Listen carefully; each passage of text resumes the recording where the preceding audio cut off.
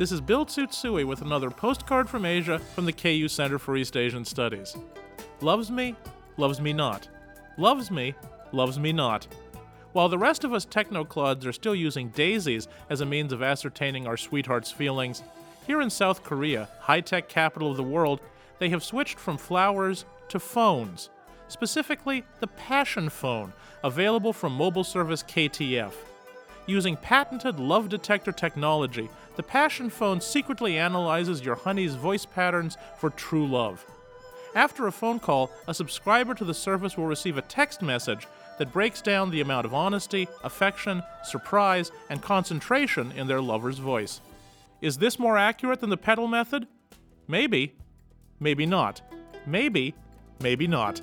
With thanks to Randy Hacker for this text, from the KU Center for East Asian Studies, I'm Bill Tsutsui. Wish you were here.